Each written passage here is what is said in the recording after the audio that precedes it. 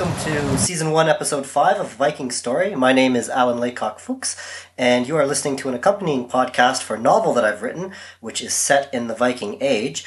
And this season we're looking at various elements of the Viking world that I had to consider when writing my novel, and today's episode is going to focus on religion in the Viking Age.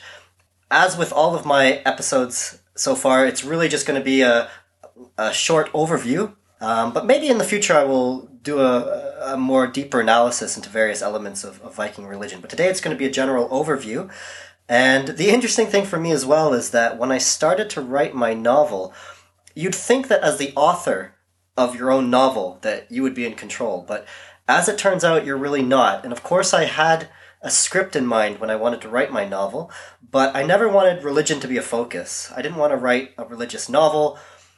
It's not that I don't think religion is interesting, it is of course, but what I thought was more interesting was the plight of my main character, Bloodsword, and that's where I wanted the focus to be. But as I started to write, and once you start getting into the finer details, like any project really, you have to start reworking the script a little bit because certain things just don't make sense. And as it turns out, in the time period where I've set my novel and in the locations where I've set my novel, it would have been hard if I was going to keep it authentic for my main character to avoid religious topics and religious themes, because in around the year 1000 in Scandinavia, there was a lot going on in terms of religion, and this was a time period where a lot of Norse Vikings were actually converting to Christianity, and it was a real melding pot of these two religions coming together.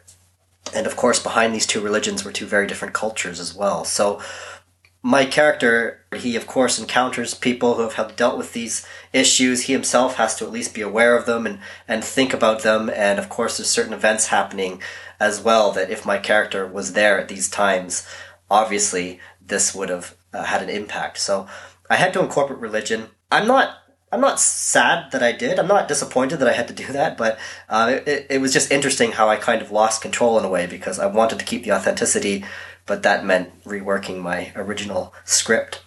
So the main thing to consider when we're talking about the Viking religion and Christianity, so I'm going to call the Viking religion the pagan religion. And when I'm talking about it, it's very different from Christianity. The first thing to note is that it's a polytheistic religion. So the Vikings, in their pagan beliefs, believed in a number of gods and goddesses, whereas obviously Christianity is a monotheistic religion, so they just believe in one god. And in my novel, I call this one god the Christ God, but this would have been more or less the early stages of Christianity. It was still kind of in its infancy, especially in Scandinavia, and a lot of people didn't really know what to call this god. So a lot of them called him the Christ God, or the White God, but I call him the Christ God in my novel. Interesting thing is, if you're a Christian at this time period, of course you would denounce all other idols and you would just follow the one true God, the Christ God, the Almighty God, the God of everything, and yeah, you would forsake all other idols. But from the other side of the coin, from the Vikings' perspective, since it was a polytheistic religion, they were already accustomed to worshipping various gods. And of course, when you have various gods and goddesses, of course they're going to be all slightly different. You're going to worship different ones at different times for different reasons. They're all going to have their own specialties. So it wasn't that difficult for them to incorporate another new god into their pantheon of gods. So for a lot of Vikings that converted to Christianity, and I'm using the term very loosely, they would have taken the Christ God just to be one of the many gods that they could worship to in times of need. And what's interesting is a lot of early Vikings, not a lot, but at least a few, clung on to this idea of the Christ God having control over water because they learned that he could walk on water, and for some Vikings he became sort of an ocean god of some sort. So that's how they incorporated him into their existing beliefs. But yeah, in terms of the Viking gods themselves, I'm not going to go into it in too much detail in this episode. Of course, as many, probably most of you listening are already aware of Odin and Thor. Of course, there were many more. What's interesting too is that sometimes it seems that the Viking gods would lose their importance over time, or others would gain prominence, and so it depended on the time period. There was a god named Ullr, for example, and he seems to have been a very ancient winter god of some sort, or hunting god, or warrior god, but he kind of falls out of favor. There's another god called Tyr, and he's the god of victory, but he's also a god of war, obviously, so he kind of replaces him, but then both of them are replaced by Odin eventually, because he's also a god of war, and he's the all-father of all the gods, and he rises in importance. So you have varying gods with varying influences over time, and it's an interesting belief system. Another difference between the pagan religion of the Vikings and Christianity was the places where people would worship. So I've been to Europe, obviously. I've seen the great medieval churches here. So these are quite spectacular structures. If you haven't been to Europe yet and seen some of them for yourselves, I definitely encourage you to do so. A lot of people, of course, during the Middle Ages were illiterate, so it was important to impress them with visual cues, and churches were enormous, elaborate, opulent structures, and within the churches as well there was lots of imagery. So you would see Christ, you would see Mary and Joseph, you would see different scenes from the Bible. So if you were a churchgoer, you might not be able to read the Bible yourself, but you would have listened to your preacher, you would have heard the words of the gospel, and you would have seen this imagery as well. So it was very striking, and in this sense churches fulfilled a very important purpose, to awe and inspire in the people. The Vikings didn't really have churches. There are what's been determined by archaeologists to be something along the lines of pagan temples, but for the purposes of my novel, and there's an interesting dialogue actually in my novel where I have some characters talking in a feast hall, and some of them are pagan, some of them are Christian, and they're talking about the places of worship. And for a lot of Vikings, they actually just used nature as their places of worship. There were special places. This is something I didn't really talk about in the Norway episode, but actually in Tromsø there are 3 mountains that are famous. They overlook the entire town, and for some reason the middle mountain always has the sun basking on it, and the other 2 to the left and right don't. And I always joked that, maybe perhaps somebody should get a shovel and investigate, and there could be something there. I guess it could be a sign from the heavens. But the Vikings would have noticed these things too, and waterfalls would have been maybe special places, and just anywhere in nature that was kind of unique or special in some way could have been designated as a religious area. So the Vikings did a lot of their ceremonies outdoors, including weddings as well. But there are places in the archaeological record that have been determined as pagan temples of some sort. Today there are still stave churches, and the thing is, after Christianity came to Scandinavia, then the Vikings became aware of the concept of churches, and then this influenced the idea of making their own kinds of pagan temples. But even before Christianity came to Scandinavia, and even before the influence or the idea of Christianity came to Scandinavia, there were probably chieftains' halls. We know from the records from when Iceland converted en masse to Christianity in the year 1000 that one of the edicts afterwards was that if the people wanted to, they could still worship the old gods in the privacy of their own homes, but they had to be Christian in public. And this was sort of the first step to becoming a Christianized nation. So this proves that people did have altars or areas of worship within their own longhouses. So I can imagine that a chieftain with a great hall might have even had a larger worshipping area. And for convenience as well, I know especially in Iceland it rains a lot, so you might want to do things indoors from time to time, and I can imagine that powerful chieftains would have converted their longhouses into essentially pagan temples as well. So I don't doubt that there were these pagan temples as a concept, but I do think the majority of early pagan worship probably occurred outdoors. And this is one of the big differences between Viking religion and Christianity. So let me talk a little bit about the religious worldview of the Vikings then, and how did that framework look like. The first thing I should say is that we get a lot of this information from poetry, also from some other written sources, but it's clear that a lot of information has been lost, which is really unfortunate because obviously it leaves us today wondering what else might have been. What's also interesting to note is that there's a debate that there's probably been a lot of information lost about the goddesses, because although there are goddesses in the Norse mythology, they don't seem to play as prominent of a role as the male characters, which is interesting for the Vikings because the Vikings were really ahead of their time in terms of gender equality. So we've uncovered archaeological evidence that there were female Viking warriors. Viking woman around the year 1000 could have divorced her husband if she'd wanted to. So women had a lot more power. They escalated to high positions of power.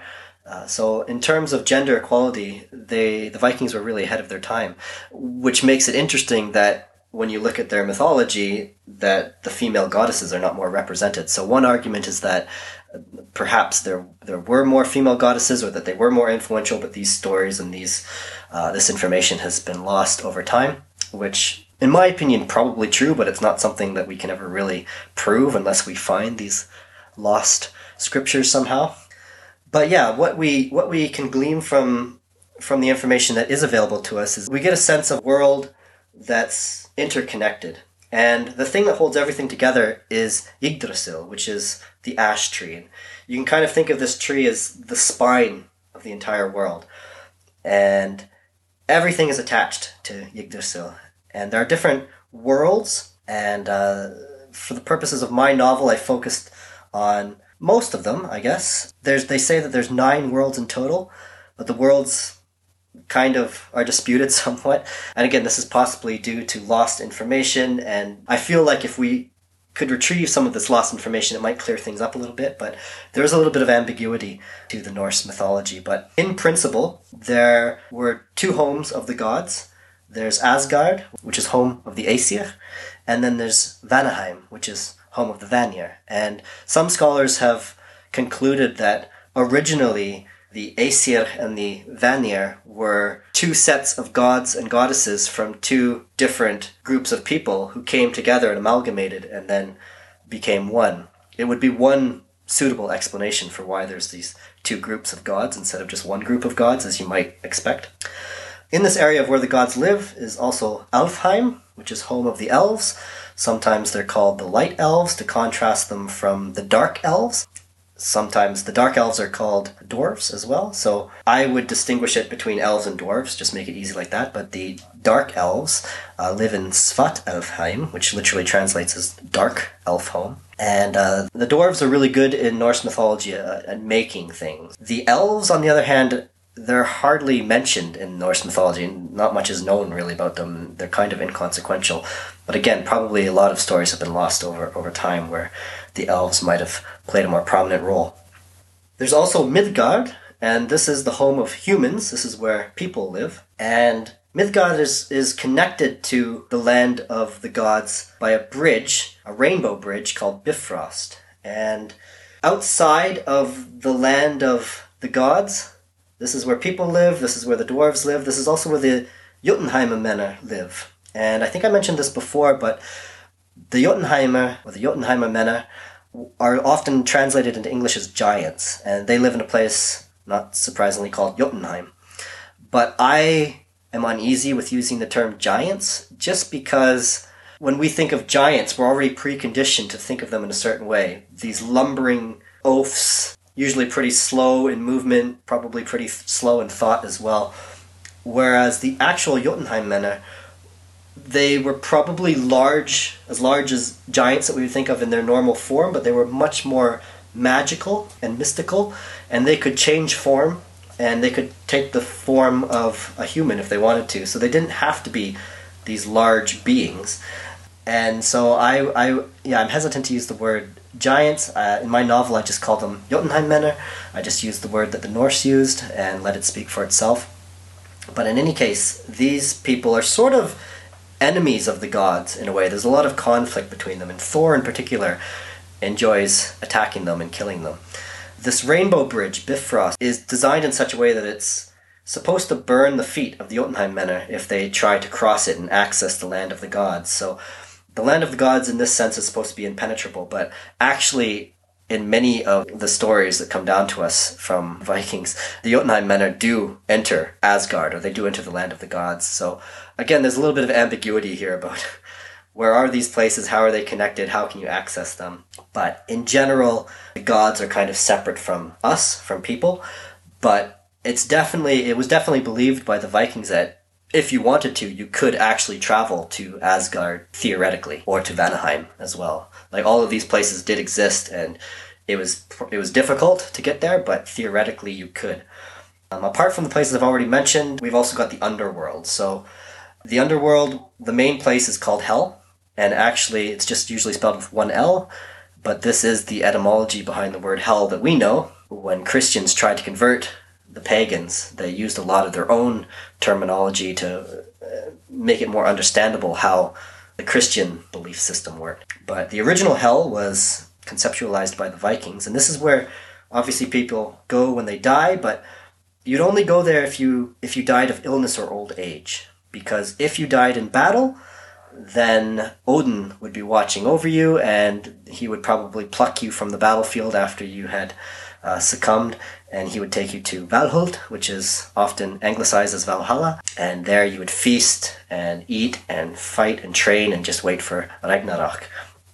So it was a real honor to be chosen by Odin, and in this sense, you couldn't really lose a battle, because as long as you fought bravely and valiantly, you would either live and then your legacy would be renowned, or you would die, but because you fought bravely, Odin would take you into his hall. So it probably made the Vikings even more fierce in battle, because they really did not fear dying. It was a victory in itself, in a sense. But if you did not die in battle, if you died of old age or illness, then you would end up in Hell. The ruler of Hell was a woman also named Hel, and she was one of Loki's daughters. What's interesting is we have a story of one of the gods, Balder, who is murdered, essentially by Loki, and the gods try to retrieve him from Hell, and spoiler, they are unsuccessful, but it does show that theoretically it was possible, if you were in Hell, that you could be retrieved, and all of these worlds were interconnected, so nothing was ever really final. You could always traverse these worlds. There's another place in the underworld called Niflheim, which is like even a deeper version of Hell. And some people talk about a place called Niflhel as well. But I wonder if these two places are one and the same. I conflate them for the purposes of my novel into just Niflheim. And this is where evil people go. So if you die and you're an evil person, you would end up here. Not a very nice place. Niflheim is unknown in poetry, which makes it kind of unique. Most of our sources for these locations come from poetry, but Snorri Sturluson talks about Niflheim, so that's how we know that it existed, and for the purposes of my novel, like I said, I incorporate it this way. If you died in battle, as I said, go to Asgard. If you drowned, there was also something of a sea goddess named Raun, and she had a large net, and she would catch the bodies of people who drowned in the water, and she would take them into her care for the rest of eternity. So for the Vikings, depending on the way you died, this is where you would end up. But nothing was ever final, like I said. But in general, these were the places that existed in the religious worldview of the Vikings. So I think this will conclude episode 5. In episode 6, I'm going to present my last episode of the season. And I think I'm going to revisit the first episode, which was about the Viking world, because there's a few more topics that I just want to kind of group together and conclude with for the end of the season. So I'll be talking about things like language and laws and some of the things that I didn't really get to in the first episode. But until then, if you're a fan, if you're an agent, if you're a publisher and you'd like to get in touch, you can reach me at vikingstoryfaq@outlook.com. That's Viking Story FAQ. Love to hear from you. And thanks once again for listening, and cue Thor's thunder.